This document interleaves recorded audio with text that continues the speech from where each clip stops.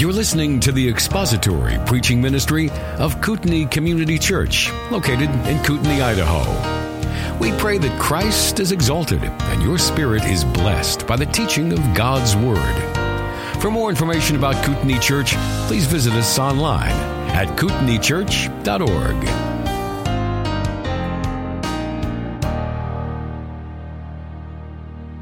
Now it's our privilege to worship God through the proclamation of His Word, so I invite you to open your Bibles to Colossians chapter 1. Colossians chapter 1. We're going to be looking at a passage this morning that will focus our attention, hopefully, on the person and work of Jesus Christ. Colossians chapter 1. We'll be looking at verses 15 through 20 in this great and powerful letter that was given to these people who were struggling with heresy within their congregation.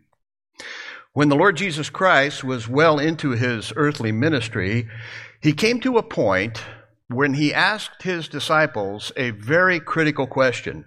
Before he asked them that question, though, he set them up with another question. He said to them, "Who do people say that I am?" They answered and said, "Some say John the Baptist. Others say Elijah. Others say one of the prophets." In other words, the world has lots of different answers to this question, but none of them are right. And then he gets right down to it, and he asks them the question that confronts every single person on the planet. "But who do you say that I am?"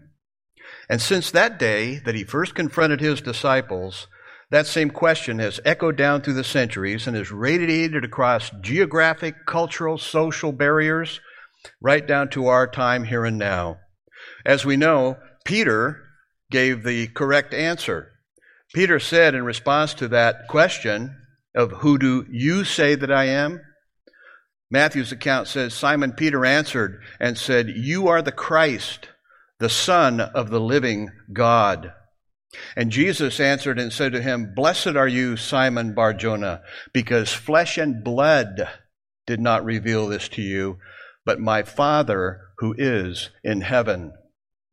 In other words, most everyone out there in the world, most flesh and blood, has an opinion about who Jesus Christ is. But the answer must come from God Himself. One well-known song way back in the 70s, part of a rock opera called Jesus Christ Superstar, tried to answer this question. Probably what became the kind of the theme song of that rock opera said this: Jesus Christ, who are you? What have you sacrificed? Jesus Christ, superstar, do you think you're what they say you are? And later on in the opera, the character of Mary Magdalene sings a song to Jesus while he's sleeping, and it strongly implies a romantic relationship between the two. The song, as you remember, was made popular by pop singer Helen Reddy, right? It became wildly popular, hit the charts all over the world. And in that song, the lyrics say, "I don't know how to love him, what to do, how to move him. And then, he's a man. He's just a man. He's a man. He's just a man." And once again, the world gets it wrong. We're in that season of the year that as we approach Passover season here in a few weeks, Easter season, and where we celebrate the resurrection of our Lord and Savior Jesus Christ, you're going to be seeing, and I think some of them are already coming out now, the specials, the movies, the History Channel or the A&E productions that are going to try to tell us who Jesus Christ really was. Sometimes they have things in their title like The Secret Code of, or The Lost Story of the Real Resurrection of the Real Jesus Christ, right? You're going to hear them. They come out every year. Kind of strange that if it's the newly discovered truth that all of a sudden they come out every year, right? After 2,000 years of having God's Word right here with us. But that's the way it is out there in the world. That's the way it is when you get your answers to that question from flesh and blood. If I need an answer to that question, Jesus asked his disciples that day, And we all need to answer that question. We're going to answer it one way or another. We need to go to the place that actually has the answer. God revealed the answer to Peter that day, and God has revealed the answer in His Word. And so that's what we're going to look at this morning in Colossians chapter 1. The answer to that question. Before we do, let's commit our time to our Lord and ask His blessing on our study. Father, we know that we are totally dependent on You for the answer to that question of who Jesus Christ is. We cannot go to the world. We cannot go to even much of the religious world, and even in our big tent circles of evangelicalism, sometimes they even get it wrong. But we know, Father, that we can trust Your Word to reveal to us who Your Son truly is. And so we ask Your blessing on our study this morning, Father. Ask that You would overcome every weakness of the one speaking, for they are many, and simply minister Your Word to every heart here and accomplish it, Father, for our joy, Your glory. In Jesus' name we ask it. Amen. Again, this is a very interesting chapter in Colossians, this passage, 15 through 20, and it's unique in several ways. One of the ways it's unique is it's been noticed for a long time by scholars that this is in the form of a hymn, a 2-stanza hymn about the person of Jesus Christ. And so it's just simply a hymn about Jesus by the Apostle Paul. It's in 2 stanzas, like many songs or hymns are in separate stanzas, but they are also connected by a transition statement in verses 17 and 18a. Like songs often are, there's a stanza, and then there's a bridge that connects the two, and this is the very thing that this little transition statement does. It reaches back to the first stanza, and it reaches forward to the first stanza, and so it forms a very interesting transition between these 2 stanzas. So what we're going to look at this morning is this hymn about Jesus in this letter by the Apostle Paul. These 6 verses are very distinctive also by what is not here. In the first 14 verses of this letter, Paul uses the plural personal pronoun, you or we, 15 times, but not at all in these 6 verses. He picks it up again, though, in verse 21, if you look in your text, where he then makes an application of this hymn to the Colossian Christians, where he says, and you who were once alienated. So in those 6 verses, he doesn't address anybody but Christ. And again, in the first 14 verses, he references various people 8 times. He identifies himself as the author of the letter. He mentions Timothy, the saints, Epaphras, who was with him there in Rome as he wrote this from prison. Epaphras was probably the one that planted the church at Colossae. And he mentions the brothers. But in these verses 15 through 20, his focus is on the person and work of Jesus Christ and his relationship to the church. So in these 6 verses, the Apostle Paul, writing under the inspiration of the Holy Spirit, wants to present the Lord Jesus Christ for who he truly is, in part to counter the false teaching, the heresies that were common at that time with the Colossian Christians, but also for all time, for all eternity, to answer that question with the right answer, an answer that comes from God. So let's look at this first stanza. The first stanza, he is Lord of creation. Absolutely critical doctrine to understand. The entire Bible is predicated on the fact of creation. All true doctrine, all true sound orthodox biblical doctrine, no matter what doctrine you can think of, is built on the foundation of the creation story in the Old Testament. And Paul says, first thing, in verse 15a, he is the image of the invisible God. The image of the invisible God. He is fully God. Part of the Colossian heresy that the deity of Jesus Christ was being denied. All kinds of heresies popped up during the first 2 or 3 centuries of the church. Some of them denied the humanity of Christ. Some of them denied the deity of Christ. Some of them denied the way that those 2 things were together in one person. And the Colossians apparently had been traumatized by false teachers coming in teaching that Jesus Christ was not fully God. But Paul says he is the image of the invisible God. He uses this Greek word icon.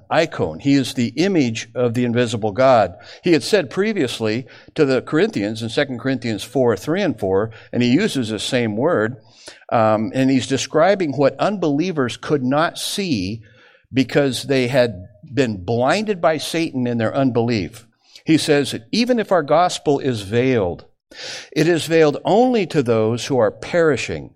In their case, the god of this world has blinded the minds of the unbelieving to keep them from seeing the light of the gospel of the glory of Christ, who is the image, icon, of God.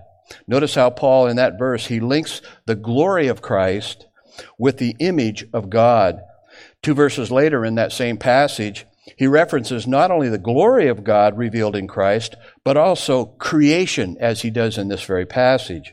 He says, "For God, who said, 'Let light shine out of darkness,'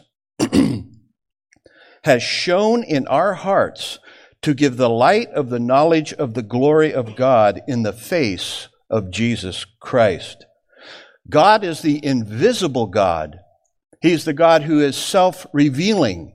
You can't know him unless he chooses to reveal himself to you. You cannot reason your way to God. Men have been trying that for centuries and they can't do it. Smart men, intelligent men, educated men, but they just can't reason their way to God because he's the self-revealing God. In 1 Corinthians 2:14, the Apostle Paul says this, "The natural man receives not the things of the Spirit of God, for they are foolishness to him." And here's the real key to it. "Neither can he know them, for they are spiritually discerned." That is a statement of ability or inability.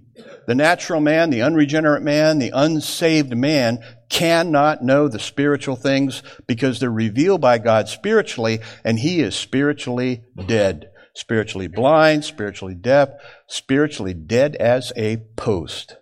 Again, Acts 4:11 and 12. This is Luke's record of Peter preaching to Jews who had rejected their Messiah. Peter says, "He is the stone which was rejected by you, the builders, but which became the chief cornerstone. And there is salvation in no one else, for there is no other name under heaven that has been given among men by which we must be saved." That little verb there, must, very important. That's a word that speaks of logical necessity. Logical necessity. So Peter, like Paul, he's just using not just theology in his arguments, he's using logic as well. Paul does that just marvelously, as we're going to see.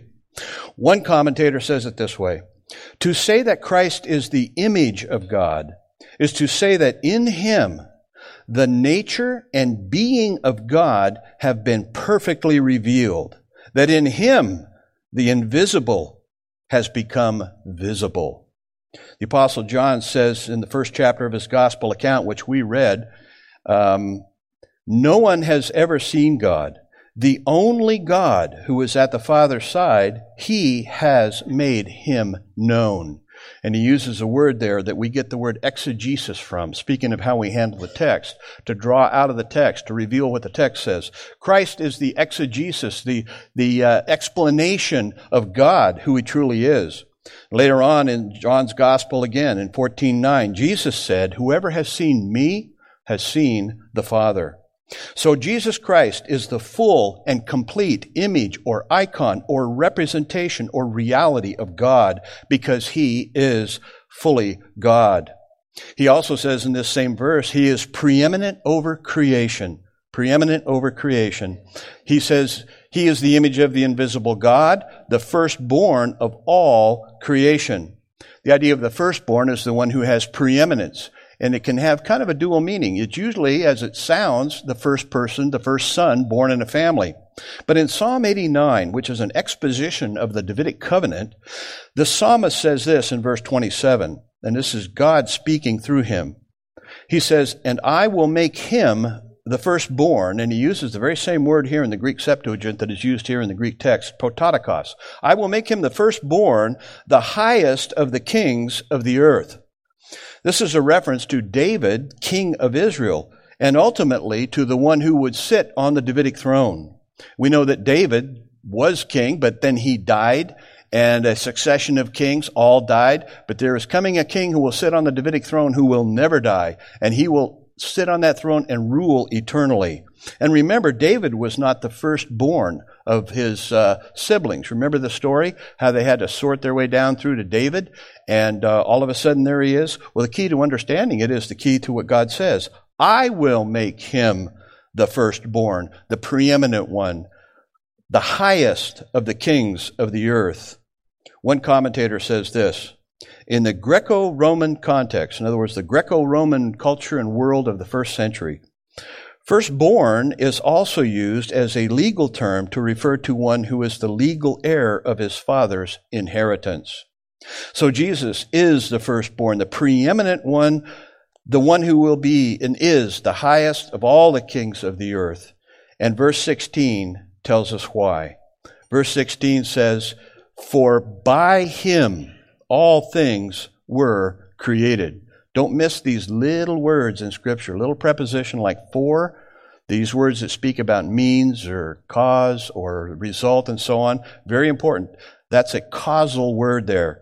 Why? He is the image of God, the invisible one, firstborn of all creation, because by him all things were created. Very simple reason that Jesus is preeminent over all of creation. Easy peasy, right? He created it all. This statement just absolutely, by the way, obliterates any false teaching concerning the idea that Jesus was a created being, like with the Watchtower Society, the Jehovah's Witnesses. They say that Jesus was one of the part of creation. Well, logically and theologically, Paul just decimates that concept by this simple statement. He created it all. In heaven and on earth. Part of the Colossian heresy probably was that, if God is sovereign God over all of creation, the material world, what about the immaterial world? What about the unseen realm of angelic beings and demons and that type of thing? Well, Paul just gathers all of that up and puts it under the hegemony of the sovereignty of Jesus Christ when he says, "For by him all things were created in heaven and on earth, visible and invisible, whether thrones or dominions or rulers or authorities, all things were created through him and for him." One of the great Bible expositors and theologians a couple of generations ago, Brother Dave mentioned him this morning, Dr. Alva McLean, in his classic book, The Greatness of the Kingdom. I also recommend that book. He points out that you need three things to have a kingdom. It's going to be a real kingdom, you have to have three things. And he calls it the ruler, okay? You have to have a ruler of the kingdom, and you also have to have a ruler that has the right to rule. You can have all kinds of phonies and fakes come along, but unless they have the right to rule, they're not a legitimate ruler. And that ruler who has a legitimate right to rule has to rule over a realm, okay? That's an easy way to remember it. Got to have a ruler, he has to have the right to rule, and he has to have a realm to rule over. Dr. McLean takes you right back to the beginning, Genesis 1:1. In the beginning, God, there's a ruler. Created, there's a right to rule. You make it, you own it, right? Pretty easy. You make it, you own it. What's the realm? In the beginning, God created the heavens and the earth. That's a little figure of speech in Scripture. It's in the Old and New Testament called a merism, where the writer looks at the extremities of something, and he doesn't mean to just talk about those two bookends, but he wants to include everything. Jesus identified himself as the Alpha and the Omega, and he uses the first and last letters of the Greek alphabet. He's that, but he's everything in between. It's simply a way of saying he created all that was created. Don't miss what Paul is saying here. Jesus Christ is the absolute sovereign Lord over all that is because he made all that is. And Paul's not the only New Testament writer to teach this. Dave read through it. I want to repeat the first verse of John's Gospel. In the beginning was the Word. Now, John's a Jewish believer. He's writing to Jewish people. So the minute he says in the beginning, they would have immediately thought of the first verse in their Bible, the Pentateuch, right? First verse of the Bible. It's back to creation. In the beginning was the Word. And the Word was with God. And the Word was God. He was in the beginning with God. All things were made through him, and without him was not anything made that was made. That is a statement of the eternality of the one who created all things. He had to pre-exist everything because he made everything. And to counter the false teachers, again, who would denying his power over the spirit world, he just gathers everything up, visible and invisible. This covers all the false gods and all false spirits, anything out there that you can't see, thrones, dominions, rulers, or authorities. Jesus Christ created all things. And then at the end of 16b, all things were created through him. And this is the part I really like. This is fascinating.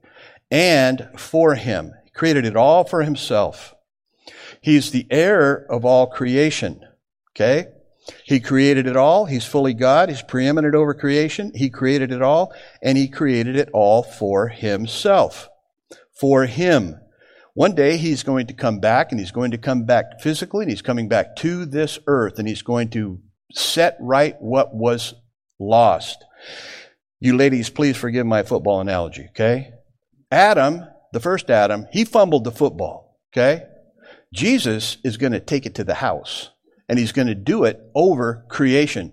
This planet is just not going to sort of spin off into eternity and disappear someplace with all of the evil going on and all of the corruption and perversion and sin. No, he's coming back. He's coming back here, and he's going to set things right. New Testament scholar and commentator F.F. Bruce, one of the premier New Testament scholars in the late 20th century, he says this: "For those who have been redeemed by Christ, the universe has no ultimate terrors. They know that their Redeemer is also creator, ruler, and goal of all. Probably with special reference to the Colossian heresy, it is now emphasized that if all things were created by Christ, then those spiritual powers which received such prominence in that heresy must have been created by him. The denizens of the upper realms, as well as the inhabitants of the earth, owe their being to his creative power. Invisible forces of the spirit world, as well as the visible and material order, whether invisible or visible, all had as their original creator Christ, and all have him as their final disposer." He created all things. He created it all for himself. He's fully God, and he's preeminent, sovereign over all of his creation. I should be using the word sovereignty because that's the word the kids are supposed to memorize. Sovereignty, sovereignty, sovereignty. There's three for you right there. Freebie. Okay. That brings us to the little transition statement. Verses 17 and the first part of 18. Paul's gathered everything up in the entire universe under the creation lordship of Christ. He wants to address the church in salvation. And so verse 17 and the first half of 18 reach back to the creation statement, and then they're going to reach ahead to the stanza concerning the fact that he's Lord of salvation. And the first thing he says in 17a, "And he is before all things." Again, a statement of his pre-existence.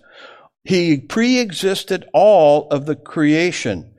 Again, one of the heresies that grew up in the early church, that Jesus was a created being.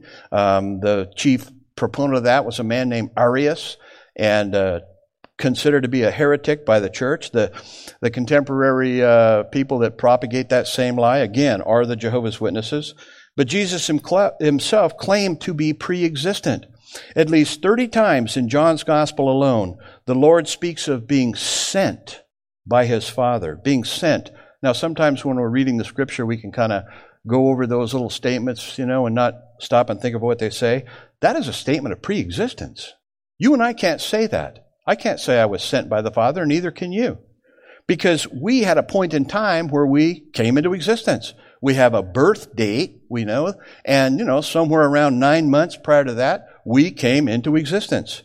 But he was sent by the Father, he says, over and over and over again. And also, part of this statement, this transition statement, he not only pre-existed all of creation, he sustains all of creation. I find this absolutely fascinating. And it's fun to watch, too, the scientist. All things hold together, he says. He is before all things, and in him all things hold together. Since physicists, nuclear chemists, and so on started studying the atom and the structure of the atom, they haven't been able to figure out what holds it together, what bonds it together. They can recognize the bonding. They can talk about all the little parts and pieces, the protons, neutrons, electrons, and all of that. And when they first learned to bombard it and fracture it, the release of tremendous energy, as we know, but they can't figure out what holds it together. And the bigger question, which is really kind of fun to watch, they can't figure out how it got together.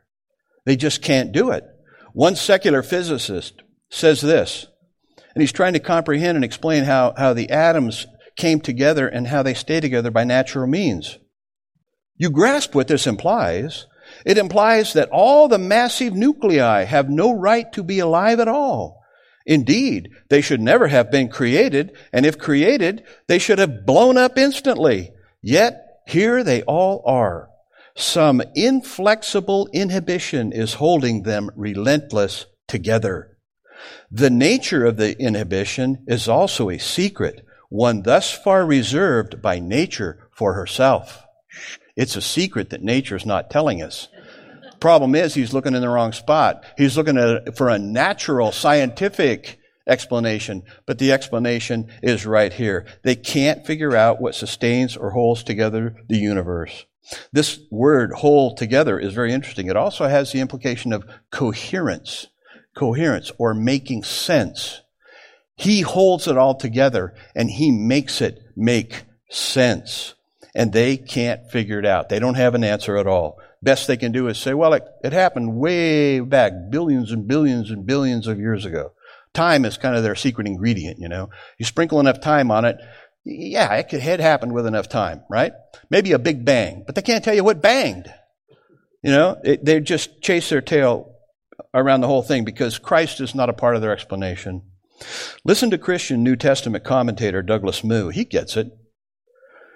What holds the universe together is not an idea or a virtue, but a person, the resurrected Christ. Without him, electrons would not continue to circle nuclei. Gravity would cease to work. The planets would not stay in their orbits. As is true of every line of this hymn, there is particular application to the Colossian Christians who were perhaps being tempted to find coherence by pursuing other religious options in their context. In response, Paul wants them to understand that things make sense only when Christ is kept at the center. All things, right? All of creation, of course. But how about all of life? Your life and my life. You leave Christ out of your life's not going to make sense. But with Christ, then you can make sense out of all things. So he pre-existed all creation. He sustains all of creation. And see there in your outline, he is the head of the church. Now he's reaching forward into this next stanza. He is the head of the body, the church. The first part of verse 18. Head of the body, the church. This is also part of that transition. And now he's going to focus our attention on Jesus Christ as sovereignty or sovereign Lord of creation, and the fact that he is also Lord of the church. Paul has established beyond any doubt that Jesus Christ is Lord over all things because he made it all. He now moves from the general to the particular. And it only makes sense, right? If he's the creator of all things and if he's sovereign Lord over all things, the church is in that category. So he's the head of the church. Here again, you can take all categories of systematic theology and plant them firmly on the creation story. If you deny creation in Scripture, as Scripture teaches it, none of the rest of the Bible is going to make any sense to you. You're going to be chasing around all over the place trying to come up with explanations. None of them will be biblical. Even soteriology, we call it, or the doctrines of salvation. 2 Corinthians 5:17, you know this verse. If any man is in Christ, he is a new what? Creation. There you go. And that's just one category of theology. Paul uses the same imagery, the metaphor of the body, to talk about believers being in Christ and how we are part of the body of Christ if we have come to him through faith in Christ alone. And so he is not only the one who pre-existed all of creation and he made everything, he is the head of the church, the body of Christ. He says that. Look at verse 24 in your Bibles. He says, "Now I rejoice in my sufferings for your sake, and in my flesh I am filling up what is lacking in Christ's afflictions for the sake of his body, that is, the church. He sustains all of creation, and he is the Lord over the church. Very fascinating to see how Paul then argues and applies this to the church. Stanza 2, he is Lord of salvation. We move into the discussion of the salvation that Christ has provided for the church that he is the head of. And so he says first, he is the beginning of the church. This means that Jesus Christ is the founder, the originator of the church. All those baptized into the body of Christ, both Jew and Gentile, are members of the church, the body of Christ. And without him, there would be no church. And we also know, and Paul says it here in verse 18, see, he is not only the head of the body of the church, he is the beginning, the firstborn from the dead.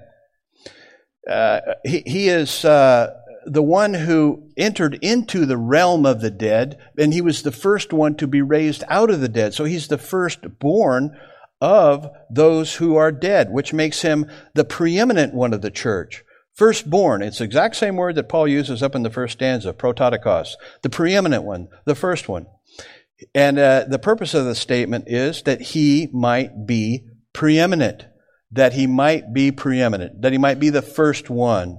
So, he's Lord of salvation because he is the beginning of the church. He's also the preeminent one, as he has said before. And again, he's going to make reference to the deity of Christ.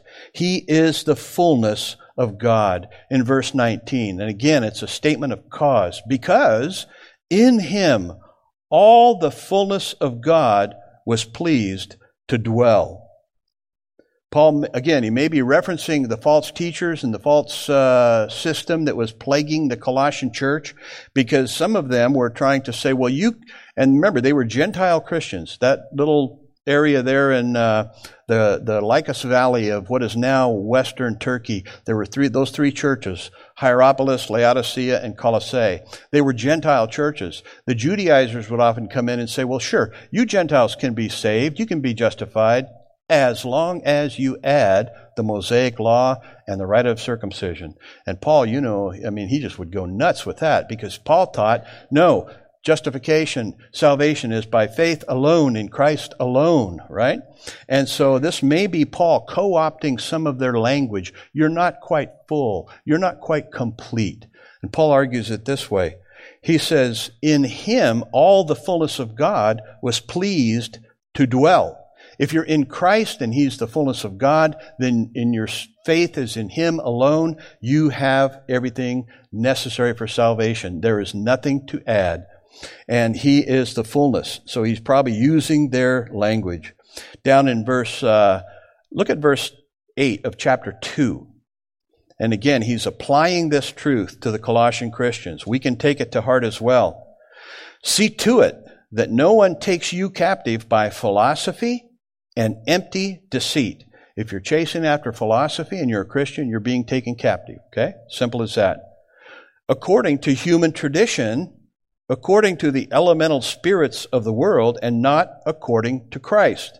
Why, Paul? Verse 9. For in him the whole fullness of deity dwells bodily. There's a statement of the deity of Christ and also his humanity. He's fully God and fully man. He's not a good 50-50 blend of each one. No, he's fully God and fully man. And so, he is the fullness of God. And if you're in Christ, if your faith is in Jesus Christ, you have all that you need for salvation. He's Lord of salvation because he's fully God. And because he is fully God, he was able to accomplish that great work on the cross. And he became, and this is the reconciler of all things. For in him all the fullness of God was pleased to dwell, and through him to reconcile to himself all things, whether on earth or in heaven, making peace by the blood of his cross. He's not only the creator of all things, and he will reconcile all things to God. The implication of the verse is that at some point after creation, of course, there was some kind of a tragic fall, and we know that's exactly what happened. Creation fell, But Jesus Christ is coming back, and his blood on the cross is going to reconcile all who believe in him to God. His plan of redemption is going to reverse the curse. One day there will be a new heaven and a new earth, and one day all who believe in him will be resurrected. We'll follow him in his resurrection. Remember, you were not only baptized into his death, you were baptized into his death, burial, and what? His resurrection. Absolute full identity with him. If you're a Christian today, you can trust that one day, when this life is over, you will be in his presence. And that's exactly what Paul says. Making peace by the blood of his cross. And then he applies this down in verse 21. He says, and you, who once were alienated and hostile in mind, doing evil deeds, he has now reconciled in his body of flesh by his death. Why, Paul? In order to present you holy and blameless and above reproach before him. You can count on that if you're a believer in Jesus Christ. You will stand before him holy, blameless, and above reproach. If you die in your sins, having never trusted Christ, you will stand before him as well. But instead of standing before him, having him as your Savior, he will be your judge. Everybody will be raised from the dead. Read Revelation chapter 20, verse 11 and following. The sea will give up its dead, and those people will stand before him as well. But their eternal destiny will not be with Christ in heaven. Their eternal destiny out in front of them is a lake of fire. I would encourage you, I would urge you, if you've never trusted in Christ, understand what Paul is saying here. Put your faith in Jesus Christ, and you can trust him for your eternal salvation. He is the Lord of creation, and he's also the Lord of salvation. I want to look at just one verse real quick. Revelation chapter 4. Turn to Revelation chapter 4 if you would. Just want to look at one short passage. Revelation chapter 4. I'm going to show you who the Antichrist is. Not really, I just want you to hurry up and turn there. Almost got you. Revelation chapter 4. Remember, cover to cover in the Bible, creation is the foundation for all of their doctrines in the Scriptures, right? Revelation chapter 4, John is given this vision into the throne room of God, and he has a vision where he sees these living creatures, but also he sees redeemed people who are there, 24 elders. And in verse 9 of Revelation 4, it says, and whenever the living creatures give glory and honor and thanks to him who is seated on the throne, who lives forever and ever, the 24 elders fall down before him who is seated on the throne and worship him who lives forever and ever. Okay? Now, this is in heaven. These people are redeemed and they're worshiping God. We could consider this perfect worship, could we not? Look what they say. They cast their crowns before the throne, saying, worthy are you, our Lord and God, to receive glory and honor and power. Why? For you created all things, and by your will they existed and were created. All of creation declares the glory of God because he created it all. So he's Lord of creation. He's also Lord of salvation. This week, Jim and some of the folks have been down at the Shepherds Conference, and I'm sure they had a great time. I had the privilege of attending there in 2017, and the theme of the conference that year was, We Preach Christ. I have reproduced Pastor MacArthur's Christology statement there for you on the back of your outline. I hope you take some time to look that over. That is probably the finest statement of Christology that I've ever seen for a couple of reasons. One, it's very concise. That's hard to find in theological circles. But it's also very comprehensive. And it almost reads like a tract you could hand out. A comprehensive statement of the person and work of Jesus Christ. I hope you are trusting him today. Thank you for listening to the latest podcast from Kootenai Church. If you'd like to learn more about Kootenai Church or to donate to our church ministry, you can do so online by visiting kootenaichurch.org. We hope you enjoyed this podcast and pray you'll join us again next time. Once again, thank you for listening.